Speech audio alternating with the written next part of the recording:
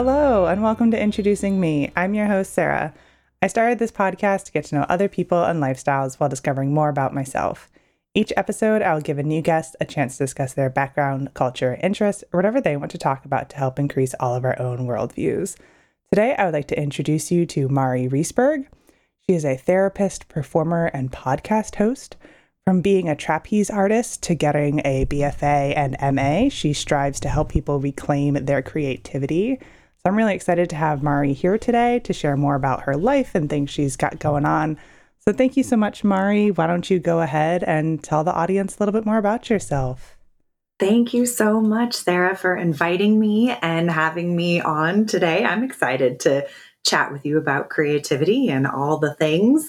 Yeah, so my creative journey started at the ripe old age of 3 when I was sent to trapeze school because I was a rowdy 3-year-old and my mom wanted me out of the house. So I started performing professionally at the age of 3 and was bit by the performing bug and have continued doing that throughout the rest of my life. However, my understanding of creativity has changed over the years from it being only about performing to now it being about transforming life and being a way of living your life. So creativity isn't just something that certain people do. It's something we all do every day. And I love sharing that with people. And I'm also a creativity coach. So I help people transform their lives with creativity, as well as being a licensed therapist. I also host the Sustaining Creativity podcast, and I interview people from around the world about their experience of creativity. If you haven't guessed, I love talking to people because that's a lot of what I do with being a therapist, a coach, and a podcast host. I currently live outside of Denver, Colorado, and have the beautiful mountains in my backyard, which is amazing. It is definitely a source of creativity for me to get out in nature and explore the world. So creativity is literally everything I do in my life. And I think when performing was the be all end all of childhood, high school, college, I do have a BFA in acting. I really thought that creativity was just for performance. And it wasn't until after I got my master's in somatic counseling psychology that I started putting pieces together around how creativity shows up in everyday life. And creativity really actually is more about the mundane tasks that we do and less about the performing that some people choose to do while other people don't. So you started performing at such a young age and, continued it throughout high school and whatnot. And it sounds like, the shift kind of happened in that master's degree. So were you originally thinking of being a full-time performer? Oh, yes. And I have been at many times in my life a full-time performer. I used to sing with an Irish band when I lived in New York City while also being a nanny and working at a restaurant. It's kind of the quintessential performer lifestyle. And that was my path for a very long time. And while living in New York City, I kept having people tell me their life story very randomly. I say randomly with some air quotes.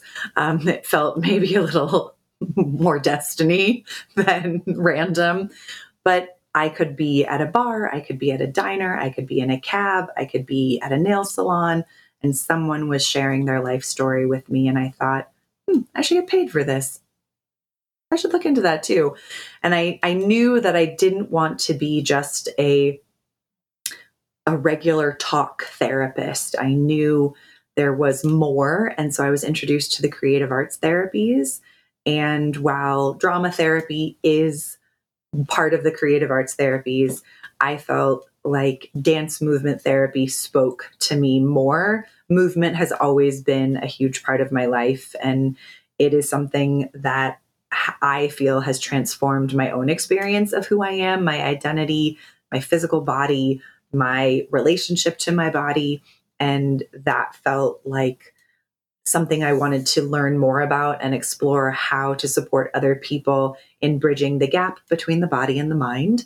And so that was kind of my introduction to creative arts therapies. And then heading into my master's degree, I went to Naropa University, which is a tiny Buddhist inspired university in Boulder, Colorado.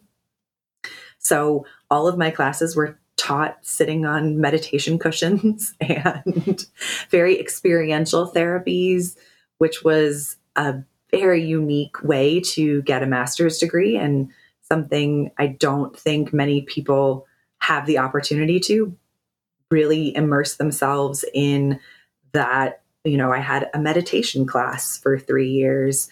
I was also doing, dance and movement and really learning what the difference is in how do we use the body as a tool for change and how does creativity show up in that. But it really wasn't until I graduated and started putting the pieces together from my undergrad degree and my master's degree, like, oh, I would have really benefited from some of these therapeutic skills when I was getting my acting degree, and how to understand emotions, how to use that information, how to navigate rejection, how to put yourself out there and not take things personally. Oh my goodness, that would have helped so much. And so, can you talk a little bit kind of about this creative arts therapy? You specifically mentioned dance. Like, what is that like if like a client's coming to you as their therapist? Like, what is a session like? I think when people hear therapy, they think sitting on a couch and talking. Right. Laying on a couch, not looking. It was not analysis, which is kind of the image that people have from television and film. Dance movement therapy, if you think breathing is moving, you are moving your body with your breath.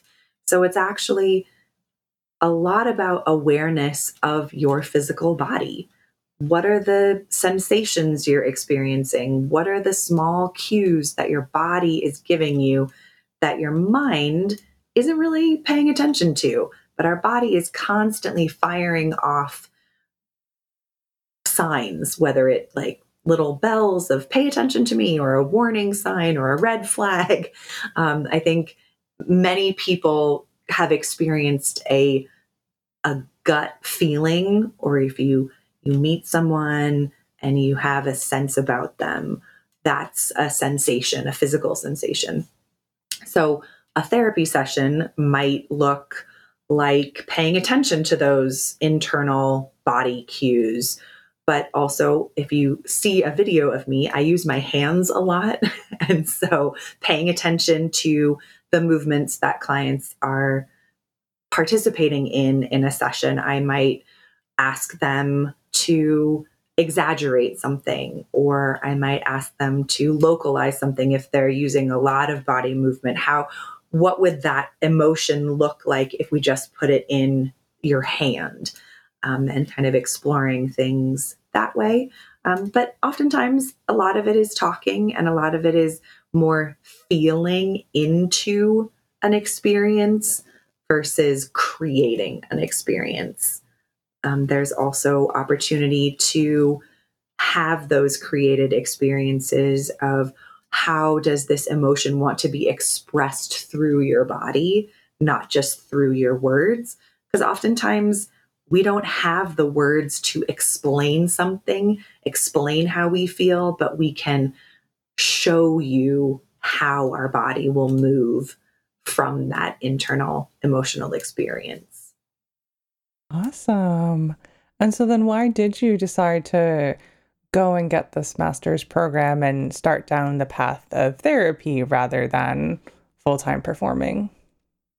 I think a big piece is I love helping people and I love talking to people, and people's stories fascinate me, and I love supporting people to transform their life. And that was something that even in college, I was the person that people would talk to when they had problems or when they had issues. And so it was a very natural experience for me. And it made a lot of sense in my mind that I would be a therapist but not necessarily a traditional therapist. Having that creative background, I knew I wanted to have more creative opportunities in a therapeutic experience and session. So I think the impetus to really dive into somatic psychology was to really figure out how to safely, effectively support people going through major transitions in their life. And therapy for myself has always been a part of my life. I've always been in therapy. It's always been something that was regularly supported, and it for sure helped me get through my undergraduate degree in acting school. It was a very stressful time. Now, are you still performing at all? I do. Every once in a while, I get back on stage. The last time was in summer of 2022. I was in a production of Mamma Mia, which was so much fun. But prior to that, I hadn't been on stage in 8 years. So every once in a while, I do get back on stage. And it's the most fun. I love to have the opportunity to get back on stage, and I love when that opportunity is done and I go back to the other things in my life that I love to do. Yeah. So with like an 8-year break, what kind of pushed you to, even auditioning for Mamma Mia? Yeah. So the 8-year break, I really had decided I wanted to support performers in more of a creative coaching capacity than being that performer on stage.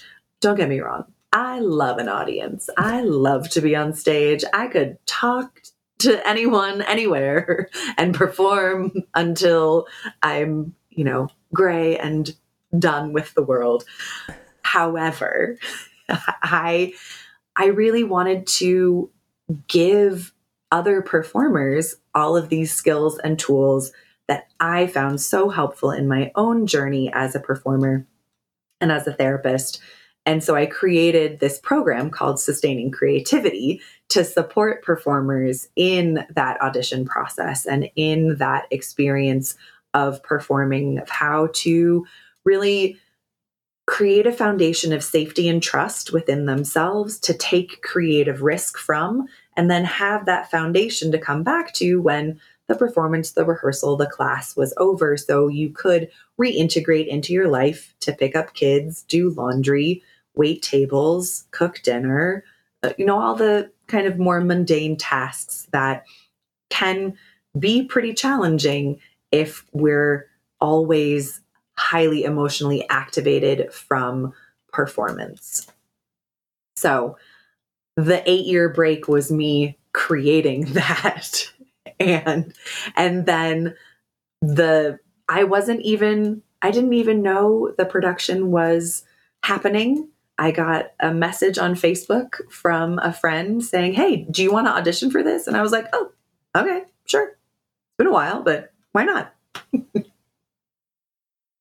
Oh gosh. Well, it's good to hear, how you honed in on like something that you really wanted to start and make a career out of, but were then also able to find a way to enjoy performing, here and there.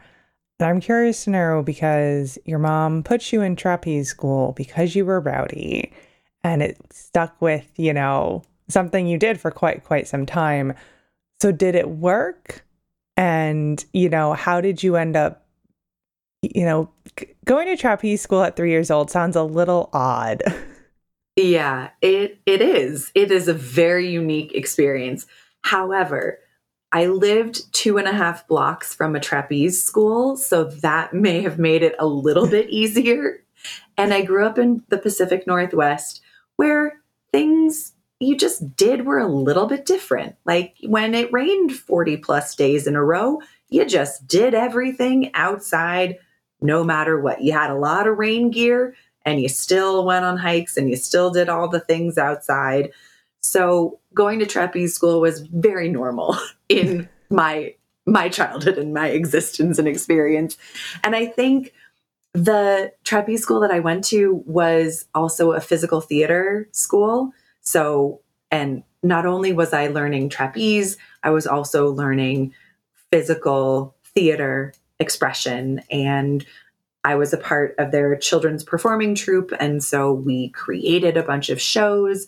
We wrote our scripts. We choreographed all of our, performances, and had the opportunity to really experience all sides of a theatrical experience. And that was incredible, to be given that agency to try new things, to be a leader, be a follower, be someone who creates a performance piece, someone who is directed by a peer in a performance piece.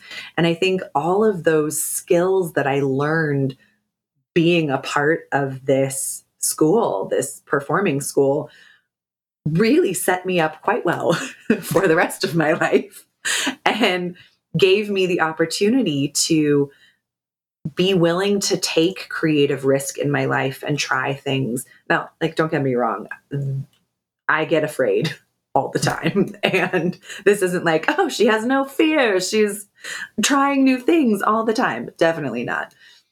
Fear and anxiety and imposter syndrome absolutely show up in my life.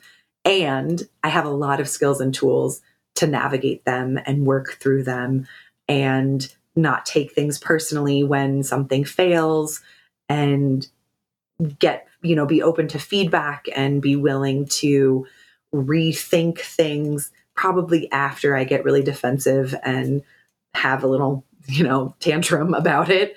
I then can take a moment and say, like, oh, okay, what that person said wasn't about who I am. They were giving me feedback on something I asked them to give me feedback on. And I have a lot of opinions and a lot of emotions about the feedback they gave me. And it doesn't mean that they don't like me, that I'm not a good performer or coach or therapist. And so I think all of the things from trapeze school at 3 definitely set me up for the rest of my life. And so it set you up with these good foundations, good, mindset, ways of managing with different things. But you mentioned fear. Was there ever fear in any of your performing, of like getting on stage or being in front of an audience? I think the fear came later. I think as a kid, pretty fearless performing. I would put on a show. If there was someone at the house, a show was going to be shared. Didn't matter if they really wanted to see it or not. And so I think the fear or the anxiety or the questioning of, is this good, came so much later, maybe high school than in childhood, early childhood, because I think I had so many people in my life really supporting me to try pretty outlandish things.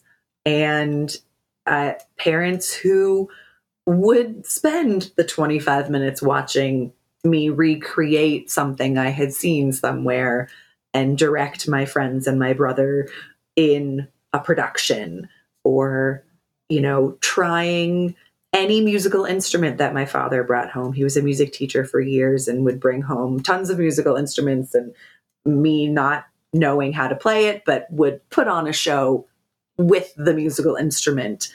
So there was a lot of encouragement to try things and make it your own.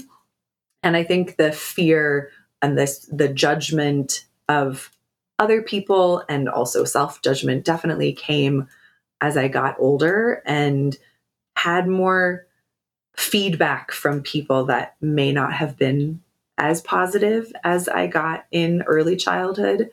I have a distinct memory in high school of I early on in high school would wear some pretty fun, outlandish outfits of stripes and polka dots and leggings and skirts and things. And it was the 90s. So it was, there was a lot of creative expression happening in clothing. But I very distinctly remember a group of girls in high school telling me that it was time to recycle my clothes. And that was something that totally rocked me. And it really shifted how I showed up.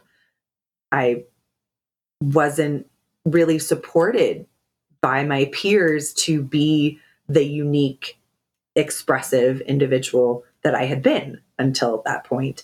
And I took that feedback as, oh, I have to conform. I have to be like everyone else. I can't be the unique, expressive person. How do I fit the mold that other people don't make fun of, that other people aren't going to criticize or, other me with? So I think that's when the fear started to show up. Yes, high school. Yes.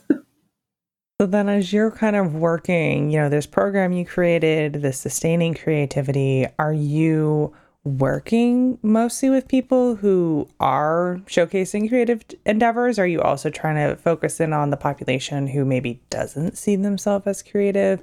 And in addition to that, are you, kind of helping people like you were as a high schooler, or is it like, are you geared more towards an older audience? Yes to all of it. I do work with people who identify as performers or creatives. I work with people who identify as former creatives. So maybe they went to acting school and now they do something completely different.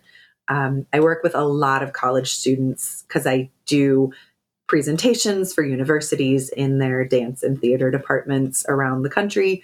And I love all of it. I also love working with people who don't feel like they're creative and they really want to spark creativity in their life or claim creativity as an identity or as an aspect of who they are.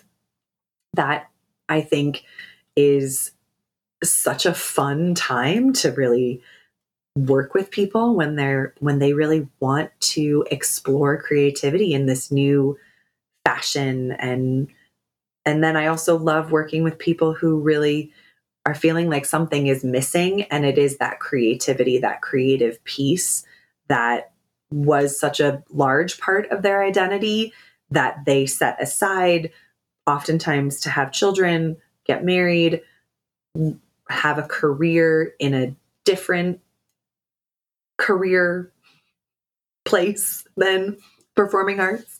And so yeah, I work with everyone across the spectrum of people who think they're creative, people who don't think they're creative, people who want to be creative, because I see creativity as something that is for everyone.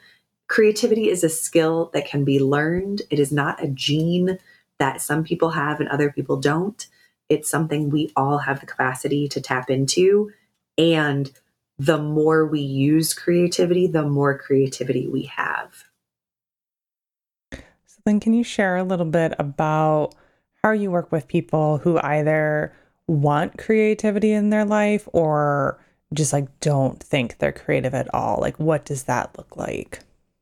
Yeah, so I often will start with talking about what they loved to do as a kid. What were the hobbies they had? What were the fun things? Were they someone who read a lot? Would they draw? Would they have fantasy worlds? Did they have imaginary friends? Did they play pretend? What kind of play were they participating in childhood? What are the things that they wish they had in adulthood? And then how do we bridge those gaps? And there are many other layers of having a foundation of safety is super important. Without safety, we typically don't take risks or typically don't engage in something outside of our comfort zone. So, by creating a foundation of safety, not only in physical space, but in our mind, with our time, and then in other environments that we participate in, it actually helps set you up for more success in reclaiming or discovering creativity in your life. And I have a lot of conversations with people around, like, well, why did you choose to wear the outfit that you wore today? And sometimes people will say, like, well, it's just so comfortable. I'm like, yeah, that is a creative choice. You woke up today and you thought, I need to feel comfortable. This is what I'm going to wear. So it's an active choice of looking at the things that you do in everyday life as a creative event or creative expression or creative experience. And so then what are some sort of like outcomes that people get working with you in this creative field? I mean, everything from a new job to getting back on stage to feeling and having more joy in their life, decreasing stress, better management of anxiety and depression, um, less stress. I think it kind of runs the gamut. Creativity, I like to say, is not a luxury, it's a key ingredient to your well being. And how you engage with it is important. So, how are you looking at creativity in your life? And what do you want more of in your life? Do you want more time to play with your kids? Do you want more joy? Do you want less stress? Do you want more opportunities to share your creative ideas? Um, I also have clients who have, you know, I guess climbed the ladder, for lack of a better phrase, in their field that they're currently in, and supported them to have a different way of managing the people on their team, to foster more creativity in the industry that they're in, to make going to work a little more fun and not feel as dreadful as it may have felt in their life previously. Then how do you currently engaged in creativity in your day-to-day life? I mean, from how I get dressed in the morning to how I put food on a plate, to playing with my cat, to editing podcast episodes, to listening to music and having mini dance parties in my office when I get super stressed out from something that has happened, to getting outside. Or if I can't get outside, I will stick my fingers in my plants to give myself some nature and feel a little more connected. And I see that as being creative. It's a unique, different way to reconnect with nature if I can't get outside or if it's snowing or raining or something and I don't want to brave the elements. But how I clean my house is a creative experience. How I communicate with my partner, have relationship. Sometimes I like to call it Zen driving. I'm like, I'm going to take a different way to get to the grocery store today. So really looking at all aspects of life as an opportunity to have a creative moment. And these aren't big, like, I'm setting aside an hour and a half and this must be creative. No, I'm like getting dressed in the morning. It takes under 5 minutes, but I have a moment of checking in with myself and, okay, how do I want to feel today? Or how do I feel today? I feel like this morning, I felt a little sassy. So I wanted to wear something that helped express that and it may not make sense to anyone else, and that's fine. It doesn't need to. This is about my creative experience and filling my creativity cup so that I can then work with other people on creativity or put something out on social media. So I need to keep my creativity cup full so I can output creativity into the world. And then do you have moments where your creativity cup is a bit lacking? 100%. Yes. Oh, yes. Yeah. And those are the times where I'm like, you know what? I'm going to just be inspired by other people's creativity.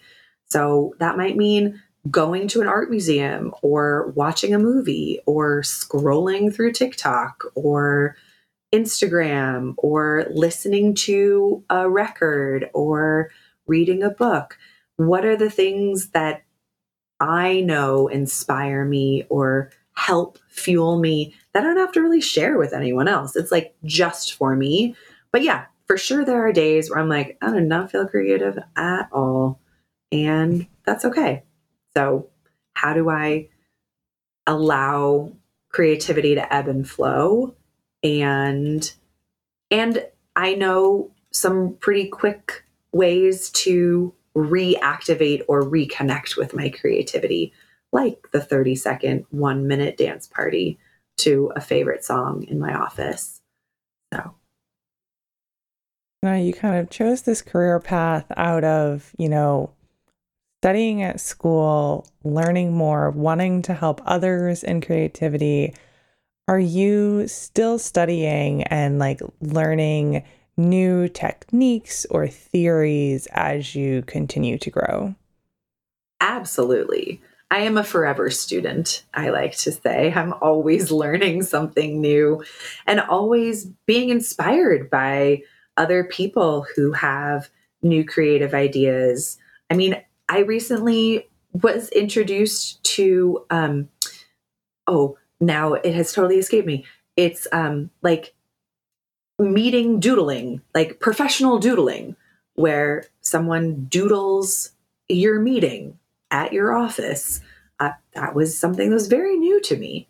And so learning more about that and what goes into it, but also just finding more ways to be creative or supporting other people to be creative, I think is incredibly important and creative at the same time. But I love to learn. And so I'm constantly immersing myself in events or things that are offering a creative experience or creative curiosity or challenging myself to find creativity in seemingly non creative spaces. So, do you consume a lot of creative arts? I do. I do. Like later this evening, I'm going to the theater. um, but I do consume a lot of creative arts, whether it's music or dance or photography or art museums or history or um, yeah, or consuming it and also participating in it.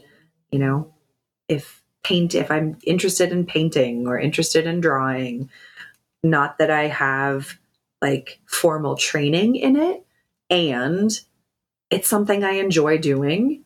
And so giving myself permission to suck at it and be a beginner, I think is super important. Mhm. Find something that you are okay being a beginner at because it will help transform other things in your life. And that speaks to me, someone who's willing to suck at something, then you can do anything. So find something you're willing to suck at. There you go. Now, you mentioned that your dad was a music teacher. So, is Mhm. everyone in your life creative in some way? Well, if we think of everyone as being creative, yes. And not everyone is in the performing arts. So my brother's an electrician, not necessarily what some people would call creative. And he for sure uses a lot of creativity in being an electrician. If you think of creativity as solving problems or, managing people, communicating with others. But I have a lot of kind of former creatives in my immediate family. And the performing arts have always been supported and encouraged in my immediate family as well. Great. Well, and I like how, you do share that fact that creativity can be and is beyond just that, performing nature, what people may think of when they typically think of the word creative. So it's important to make that distinction of, yes, everyone's creative, and like there's different ways that it shows through. Absolutely. And not everyone wants to be the performing creative. There are some people who their version of creativity is color coding their planner or their to-do list or their spreadsheet or how they, navigate transporting children to after school activities. Like that's, for some people, that is a creative experience because there are so many moving pieces and they're connecting dots, and flexibility is always a factor. And do you have snacks, and do you need snacks, and did you forget something, some sporting event thing, equipment, so there's no one way to be creative. And that is something I love about creativity, that everyone's experience of it is different and unique to them. And everyone has the capacity to experience creativity in their life, whether they think they're creative or not. Yes, you have definitely made that, kind of come through in everything you've shared and with your personal experiences. Now, I want to give you a chance here at the end to share anything else that you would like, whether it's about your work, what you've got going on, or you personally, advice, just kind of an open floor for you to share whatever you would like with the listeners today. Well, thank you for the open floor. I mean, if anyone out there listening is interested in exploring creativity or learning more about it, you can go to my website and connect with me there at sustainingcreativity.com, or check out my podcast where I talk to people from around the world about creativity. You can find that on any platform where you listen to podcasts, and we're in 3.5 years in so far. So you've got over 200 episodes you can sift through and find some creative person that is inspiring or interesting to you. But I would love to really remind people that you are creative. Creativity is a skill. We can learn it. We can use it. We can engage with it in so many different ways. It's not just one way of being creative in this world. And that, I think, is the beauty of creativity. And yeah, I mean, creativity is life. It is about being a full human being and expressing yourself however you choose to do that. Great. Well, of course, I will be making sure to leave your website in the description of this episode so people can definitely connect with you. And I think those last pieces you said are really important for people to hear, about their own creativity. Now, at the end of all my episodes, I do ask my guests a random question that doesn't have to do with what we've been talking about. So my question for you is, what is your favorite card game? Ooh, my favorite card game? Oh my gosh, I love this question. I literally have so many. cards has always been a very big thing in my life, from being a kid to being an adult. There was a card game I played as a child called Mealborn, and it was like a card driving game where you could give someone a flat tire with a card, or an accident, or a red light, it was so much fun. And I feel like it is potentially a French game. Like, it's from France, but because I remember like all of the cards being in French. It was so much fun. So that is a very fond memory of playing games. But also, I learned in 4th grade how to play canasta, and not many 9-year-olds are doing that. So I had a robust experience of playing canasta with my grandmother and all of her elder friends. So I do love a good card game.